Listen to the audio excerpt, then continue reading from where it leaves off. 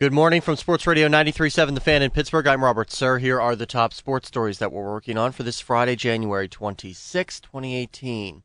Penguins beat Minnesota last night 6-3, and it wasn't even that close. We got killed.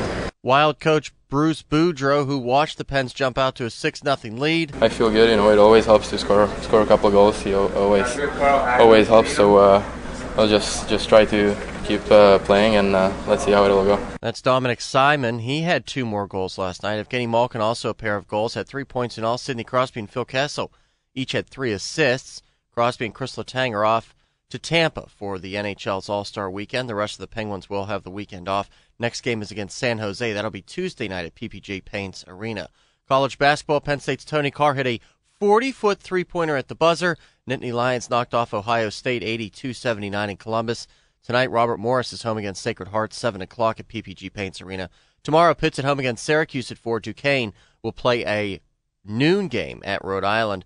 Milwaukee Brewers made a splash yesterday. First, they picked up outfielder Christian Yelich from the Marlins. Then the Brewers signed free agent outfielder Lorenzo Cain for $80 million over 5 years. Vince McMahon is bringing back the XFL in 2020, promising a shorter, faster-paced, family-friendly brand of football, and also easier to understand. Hello, everyone. This is Al Riveron. So there won't be any of that. I'm Robert Sir for Sports Radio 93.7 The Fan.